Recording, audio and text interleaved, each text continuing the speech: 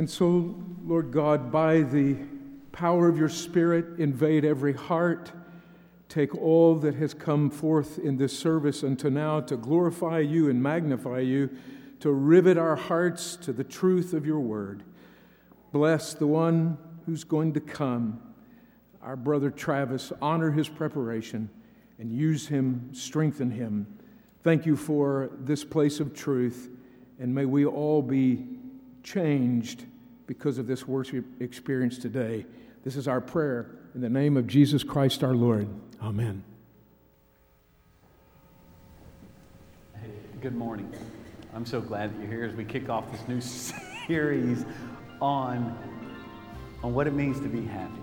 Today we're going to dive into a series on the Beatitudes. You know, I'm discovering more and more these days, it seems it's hard to find someone who's genuinely happy.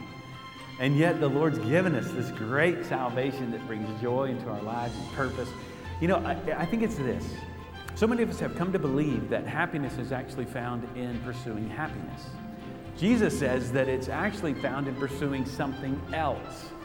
And I would say that it's ultimately found in pursuing Him. So we're going to enter into this series on the Beatitudes. And today, Travis Cook is going to bring the message. I'm so excited that you're going to hear from this gifted teacher, preacher, as he talks about this first of the Beatitudes, what it means to be poor in spirit.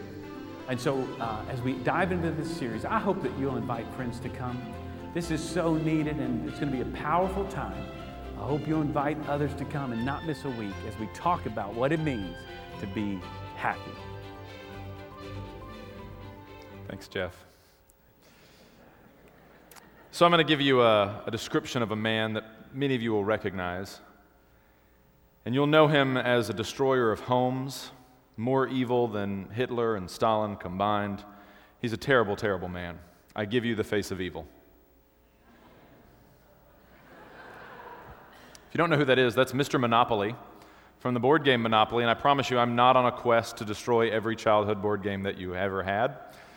But if you ever grew up playing Monopoly, you know the rules of the game. The rules are you try and buy property that you land on so that you can control all the certain colors of property, and then you can eventually drive all of your family and friends out of business. I don't know very many people who have actually completed a game of Monopoly because everybody just gets really angry at each other. I think I finished one game in my entire life. But the rules of the game are to have more power, more control, more influence than everybody else. That's what you want to do. That's the goal of the game, and that's great. Monopoly's a fine game. I'm not going to dog it like I did Clue a couple weeks back. But the problem becomes when we take the principles of Monopoly and we export them into our everyday life, and we think that in order to be happy, in order to win the game, I need to have more power, more influence, and more control than everybody else.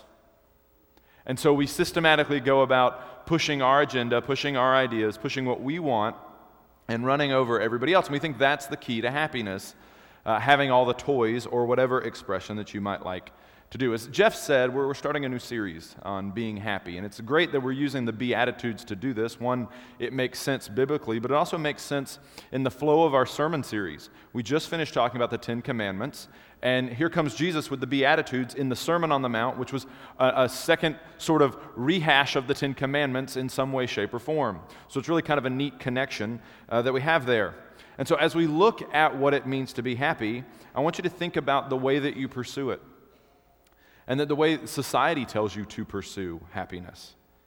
And everybody thinks that finding happiness is sort of an end in itself, and Jesus kind of turns that on its head and shows that it's in it pursuing other things that we can actually find happiness.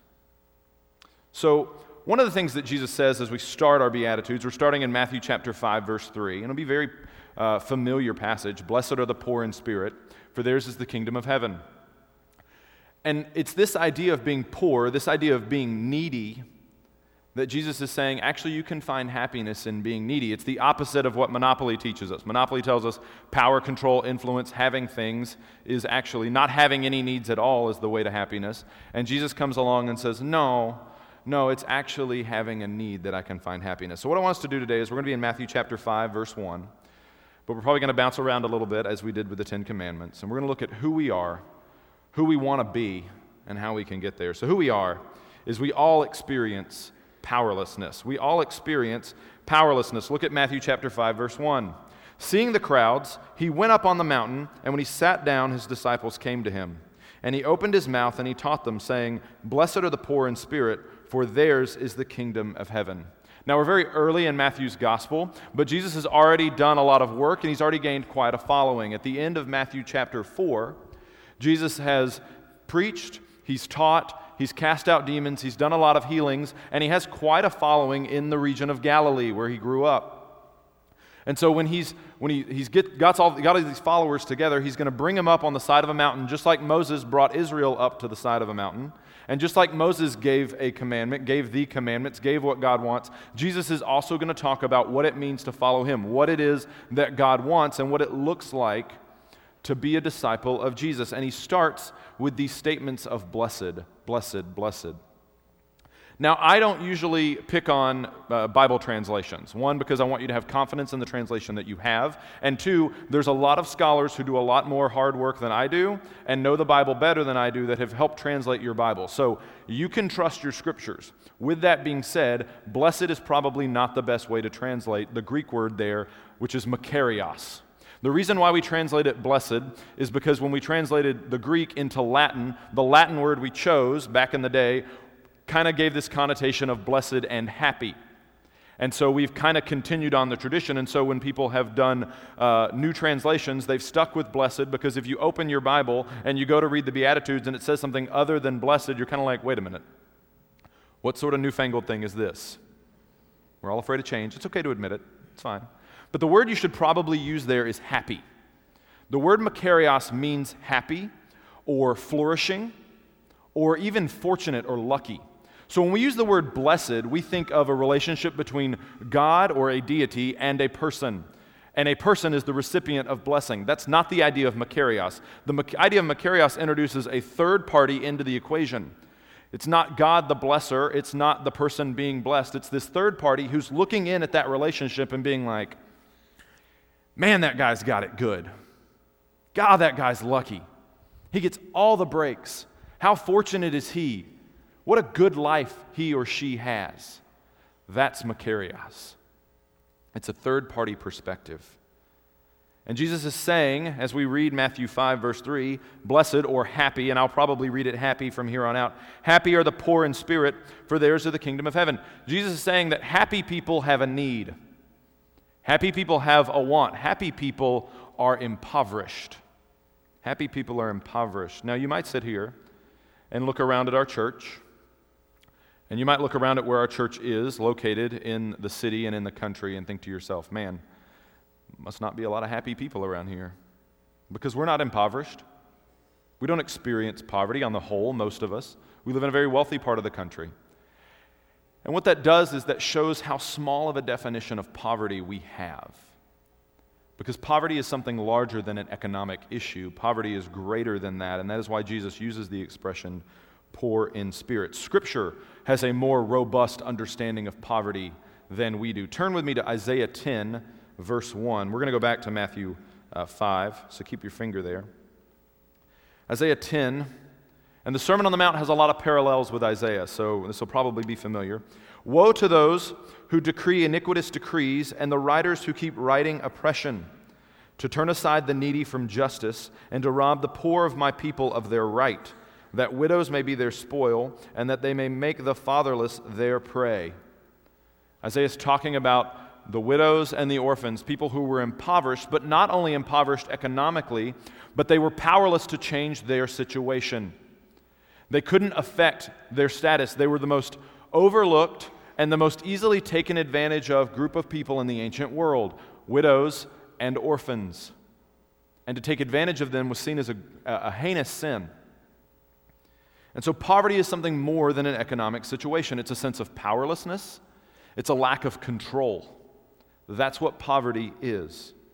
And so when Jesus says, blessed are the poor in spirit, he's tapping into this sort of grander understanding of what it means to be poor. Luke, in his gospel, actually just says, blessed are the poor. And people struggle with that, but that's because Luke's not helping you out with the in-spirit part. But he also means a greater understanding of poverty. Because when you're powerless, If you've ever been in a situation where you're completely helpless, where you're out of control, life events are kind of running you over, it does something to you spiritually. It affects you deep down, and it's frustrating, and it's upsetting. It sends people into depression. There's a reason why people struggle with things like post-traumatic stress disorder, because traumatic stress is something that's induced often in a sense of feeling powerless. It's powerlessness, because the feeling of being out of control, not being able to change your circumstances, affects you to your core. Even sociologists and philanthropists identify poverty as something greater than just economic poverty. When I was first started here at Park Cities, I went to Guatemala and worked at the Potter's House in June of 2013. Took some of our singles down there. And every single lunch that we had after we would work, we'd come in and they would walk us through one of the types of poverty that they sort of identified. It's called the 8 forms of poverty, and I'm going to list them here on the screen for you. One of the first ones is economic, which we know what that is, not having the economic resources to change your situation. Intellectual poverty. This doesn't mean that you're stupid. It means that you don't have access to education, which can then advance your social status, affects the situation that you're in. Spiritual poverty. Spiritual poverty can look like something like, God doesn't love me. I've done too many bad things. God hates me. That's spiritual poverty. Poverty of affection. Not knowing how to give love or receive love. Maybe you grew up in a home that didn't know how to say, I love you, didn't use those words, and in fact, love often looked like avoiding getting hit that day. That meant somebody loved you. That is poverty of affection. Poverty of the will means we are all prone to addiction, and it means that they lack the resources and the ability to break addictions in their life. When you don't have access to objects to kind of numb the pain of life, as we often do, those of us that have money, you turn to other things like substance abuse. It's a poverty of the will. Physical poverty, so perhaps a disability. Poverty of a support network. So you may have all the cards except for one. You don't have anybody helping you, and so you can't change your situation. Lastly, poverty of civic involvement, which is the belief that it doesn't matter what I do, how I vote, who's in office, it doesn't matter. Things are just going to stay the same, and I'm going to continue, our country is going to continue being in the place that it's in. Mother Teresa said this, who worked with the most economically disadvantaged people in the world. She said, loneliness and the feeling of being unwanted is the most terrible poverty. And when we expand this definition of poverty to not just be about money, to be about dollar signs, but to be about something else that's greater, we realize that all of us experience poverty in some way, shape, or form. And I don't say that to disregard those that experience economic poverty and the poorest of the poor. That's not what I'm talking about. But we need to recognize that in many cases, there's probably not much difference between us and them, except for the amount of money that we have in our bank account and the way we got started in life with maybe a family that set us up for success. It's not that much difference between us and them. Poverty, being poor in spirit, is powerlessness. And all of us at some point have experienced a feeling of helplessness. No matter what our wealth is, no matter what our power, no matter what our influence is. You can go to the doctor, and you can have the best health care in the world, the best health insurance. You've kept yourself physically fit. You've worked out. You eat right. You don't eat red meat. And you go to the doctor, and your doctor says, you have high blood pressure. Wait, what? I've done everything right. Yeah. You did everything right, but guess what? There's things outside of your control. That's powerlessness. Maybe it's worse than high blood pressure. Maybe you're a perfect driver and you're driving down the road. You even use your turn signal when there's nobody else. You know that person that's like there's nobody else on the road, but you still put on your turn signal to change lanes because it's just courteous. I do that. That's me. You're driving through an intersection. It's green. You know it's green, and you're cruising along doing a cordial 35, and somebody just plows right into you. They ran a red light. I was doing everything right. I was keeping everything under control. Yeah, well, somebody else wasn't. Somebody else wasn't. Your kids. One might be really rebellious, and you're like, I raised all of them the exact same way. Why is it no matter what I do with this one child, he or she won't stop being disobedient? And there's this sense of powerlessness, of being at the end of your rope. If you're a single adult, you think to yourself, why am I not married yet? God, I'm doing everything right. I'm saving myself for marriage. I'm saving myself for marriage. Why? It's powerlessness. That's a feeling of powerlessness. There's a feeling of poverty there, a need. I have a need. Hopefully, when you come to church every single Sunday, you're told that you're impoverished. Because we all need to hear every single week that there's nothing we can do outside of Jesus Christ to earn God's love. There's nothing you can do to earn that. That's poverty. That's a spiritual poverty that every single human being in the world experiences, hopefully, so that they will then come to Christ and recognize they need Him.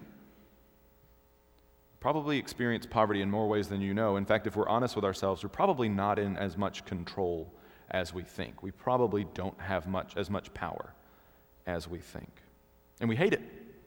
We hate not being in control. We loathe it. It's why we buy things. We buy a lot of things to try and to paper over the real poverty that we experience. If I'm comfortable, if I've got something to distract myself, I don't have to think about the fact that deeply inside I'm wounded. And so we worry. We get anxious. In fact, if you turn over and you keep reading in Jesus' Sermon on the Mount, Jesus is talking about being anxious, being worried about what you're going to wear, what you're going to eat.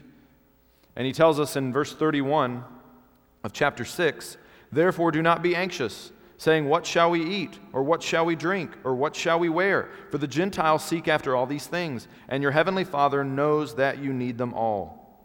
But seek first the kingdom of God and His righteousness, and all these things will be added unto you." There's that kingdom of heaven again, the kingdom of God.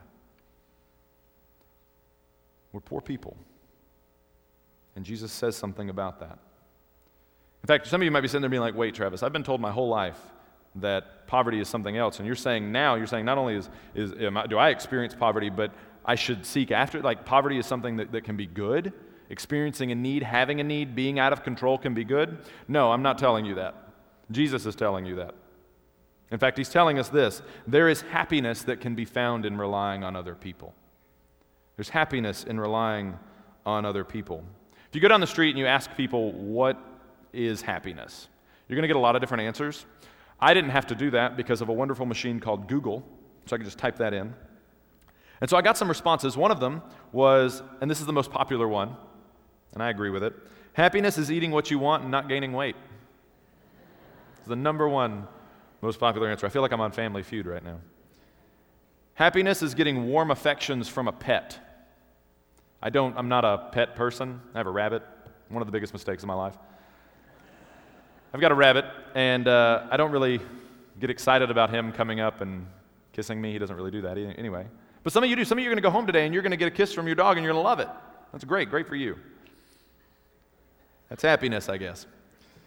Happiness is not caring what other people think about you. So for right now, I'm happy because I don't care if you think that I don't like dogs. I do. I like dogs. It's okay. Y'all just think really lowly of me now. Now I'm worried. When we ponder the question of happiness, people aren't just talking about a momentary experience.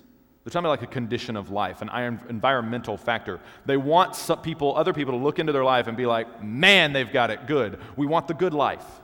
That's what happiness is. We're seeking after the good life. That's another great way to understand the word makarios. The good life is for those who are poor in spirit, for theirs is the kingdom of God. It's a really great way. So when Jesus is giving this Sermon on the Mount, and this is probably not the only time He gave it. Jesus traveled a lot, so He probably gave this sermon a lot.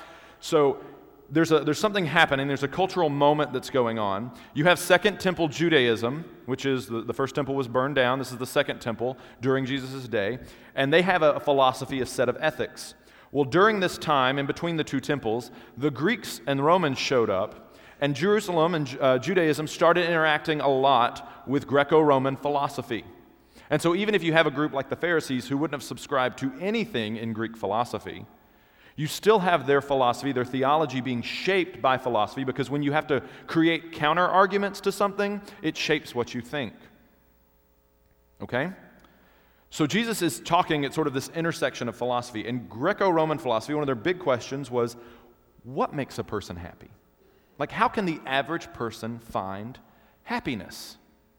And so this creates a bunch of different schools of thought. On one end of the spectrum, you have the hedonists. And the hedonists would have said, do whatever feels good. That's what happiness is. On the other end of the spectrum, you have a group called the Stoics. And the Stoics would have said, do whatever doesn't make you feel good, and that will make you happy. And then you have all this assorted other groups sort of in the middle. The chief figure in all of this is probably a name you're familiar with, I hope, is Aristotle. And Aristotle spent a lot of his time asking this question: what makes a man happy? In fact, he said this: happiness depends on ourselves. Happiness depends on ourselves. And so he believed that happiness, the way to find happiness, was sort of moderation. It's what's called the mean. So not too much of one thing, not too much of another. So Aristotle would have told you it's okay to drink, but don't get drunk. But it's also not okay to completely abstain from alcohol because that's not happiness either. It's okay to eat, but don't eat to gluttony, but also don't starve yourself. Find a middle ground. And if we're honest with ourselves, our ethics, our evaluation of happiness is probably more dominated by Aristotle than it is by Jesus Christ. We think happiness depends upon ourselves. I'm in charge of my own happiness, right? That's the Invictus poem. I'm the captain of my own vessel.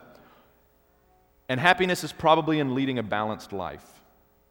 I don't know how much of Jesus' words you've read, but go back and read it and think about how many times he pushes you to be balanced. It's not often. In fact, Jesus doesn't want you to live a balanced life. He wants you to live a life sold out, worshiping and following him. And so that's why he says in verse 3, blessed are the poor in spirit. Dive into your poverty, express your need, embrace your need. That's not a moderated statement. That's that's an extreme. And Jesus doesn't just tell us to do this and not do it himself. In fact, Jesus does this with his life. We're going to look at some examples. First, we're going to talk about the incarnation.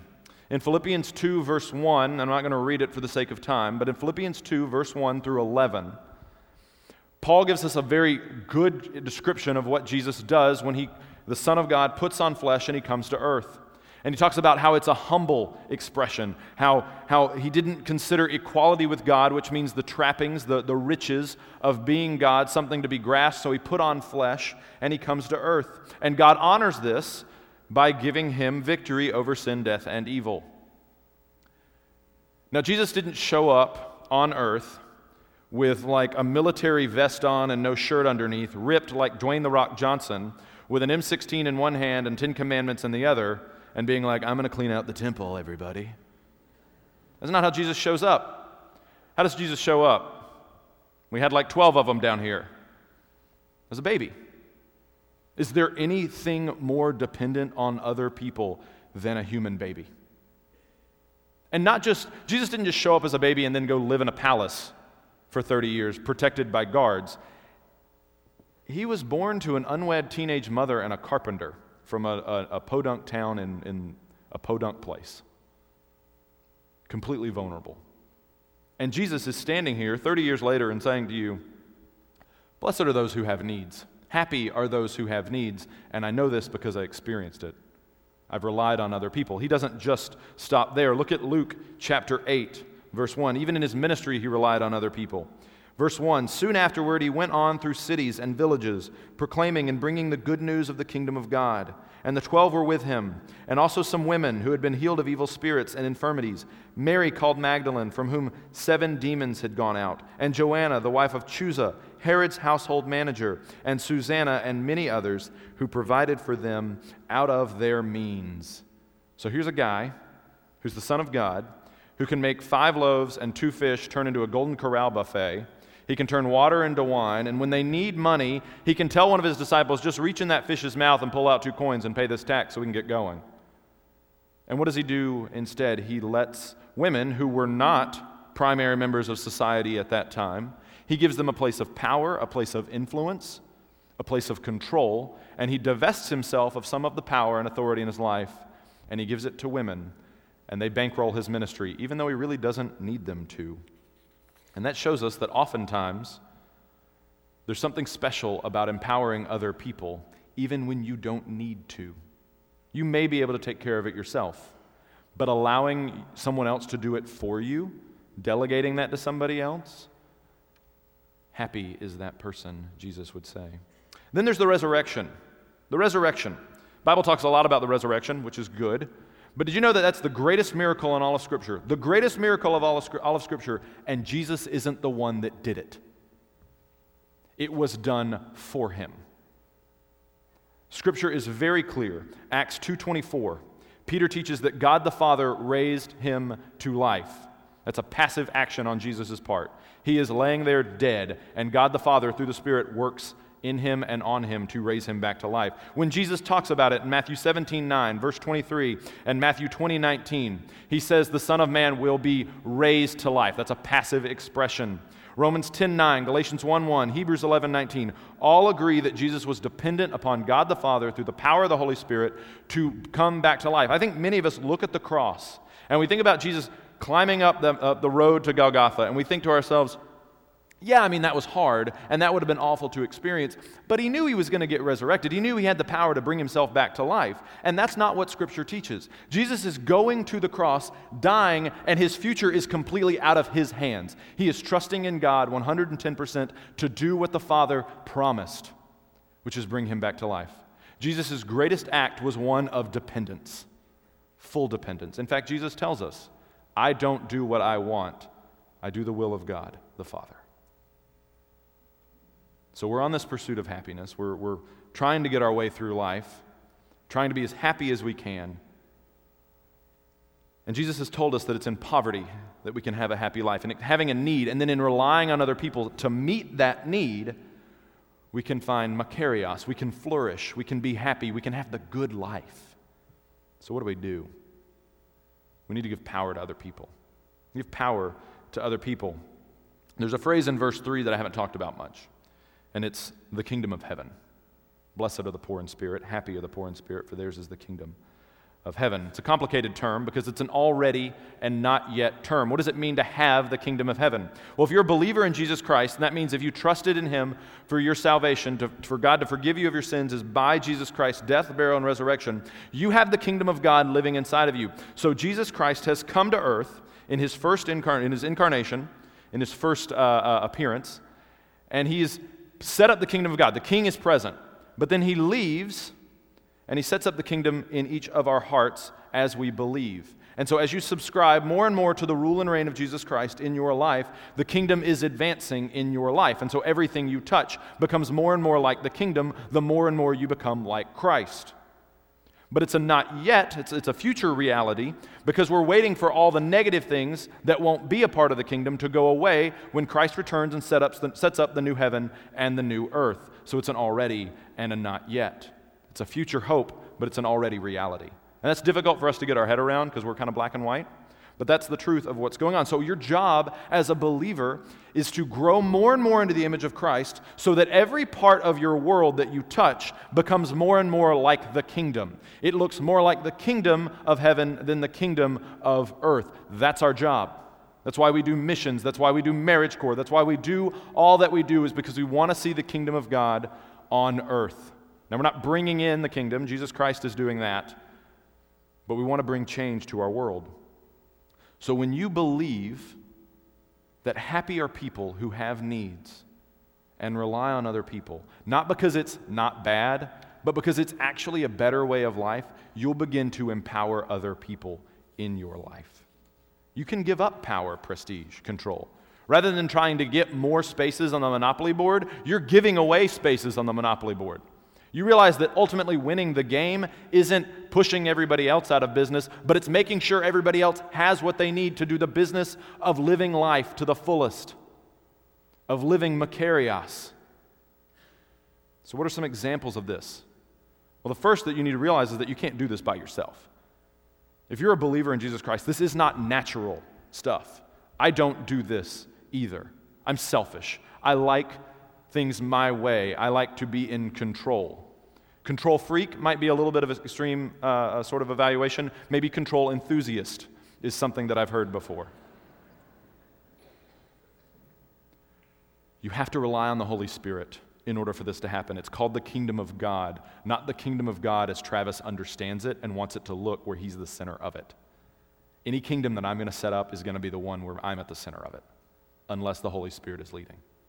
So what does this look like? One, we need to give control to God. Now, for some of you, this might be the first step for you.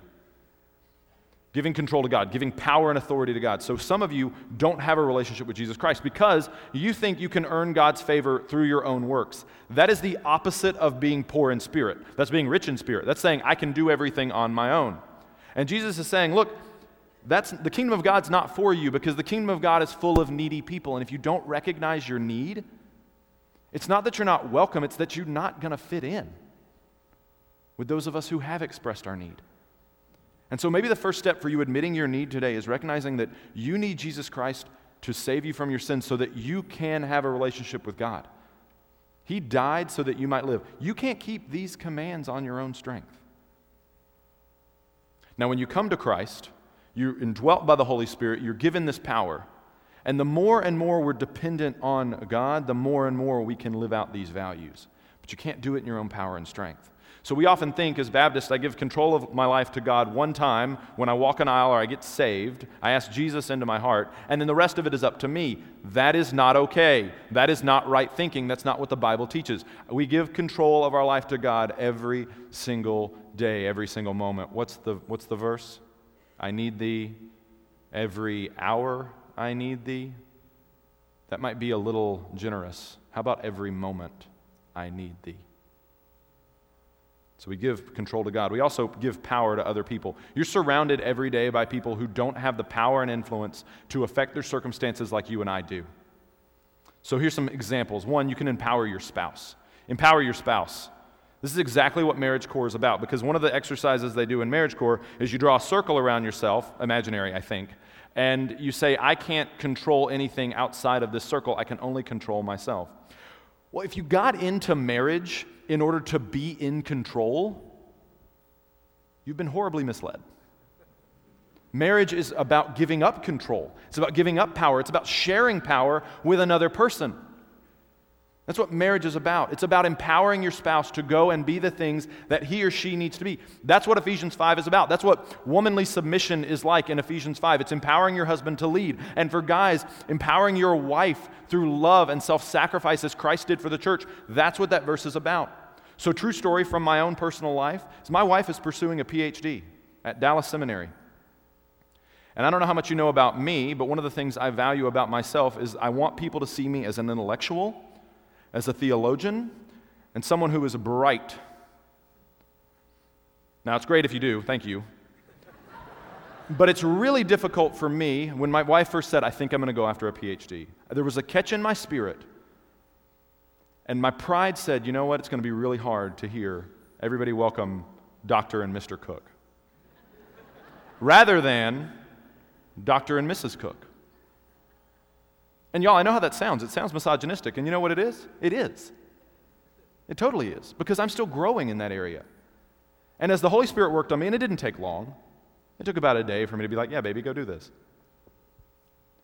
But that's the kind of things we need to do. We need to empower our spouse to be everything that God has created them to be, even if that means consequences for ourselves. Even if that means my life gets harder.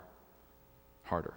You empower your friends. You got people all around you who love you, but they can't read your mind. And so they don't know what's going on in your life. So you need to use this and tell people what's going on.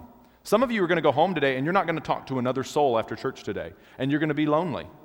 But you're going to feel like it's pathetic that you might have to call somebody. That's not pathetic. That's being makarios. That's being happy. That's the kingdom of heaven, is people being together. Some of you are connect group leaders. And you think that nobody can teach your connect group like you teach your connect group. And so you've never thought it important to maybe train somebody else to do your job. There's a word for that, and I hesitate to use it, but I'm going to use it. It's called arrogance. Train up somebody to do your job after you, because you're not always going to be there. It's hard. I love teaching my connect group. I think I do a good job with it. But I do a better job when I let other people do it. Give other people power. And then lastly, empower the powerless. What are you doing in your businesses to empower those who maybe are minorities?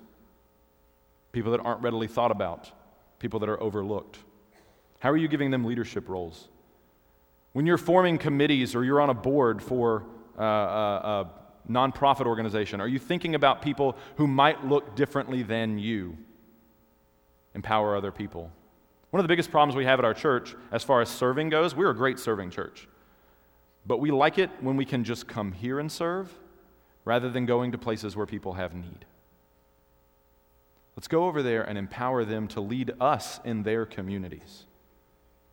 Because we don't just need to come in and tell them what to do. We need to go and work side by side and let them tell us what to do. because that's makarios, that's happiness.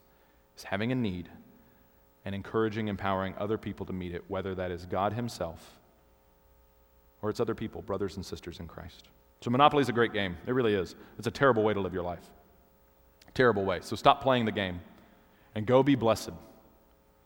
Be happy by recognizing the fact that you have needs. Stop living a lie. You have needs. Rely on other people and empower them to serve you. Let's pray together. Gracious God and Heavenly Father, you have blessed us with the inability to be an island. You have blessed us with the inability to function well on our own, and so we are connected and interdependent, and even as we are the body of Christ, we are dependent on one another and dependent upon you for everything that we have. And so, Lord Jesus, we cry out to you now. We pray that, one, you would show us through the power of your Holy Spirit what our need is, and pray that you would empower us to do something about it today. Maybe it's to get baptized. Maybe you've been pressing on our heart that we need to get baptized, and maybe the opportunity is at the outdoor baptism coming up next month. Or maybe it's to join this church, or maybe it's to do something to say I'm sorry to my spouse, to say I'm sorry to a friend, to ask for help. Whatever it might be, Lord, I pray that through your Spirit, you would give us that power and strength, and we trust you with it because you're a good God. It's in your Son's name we pray. Amen.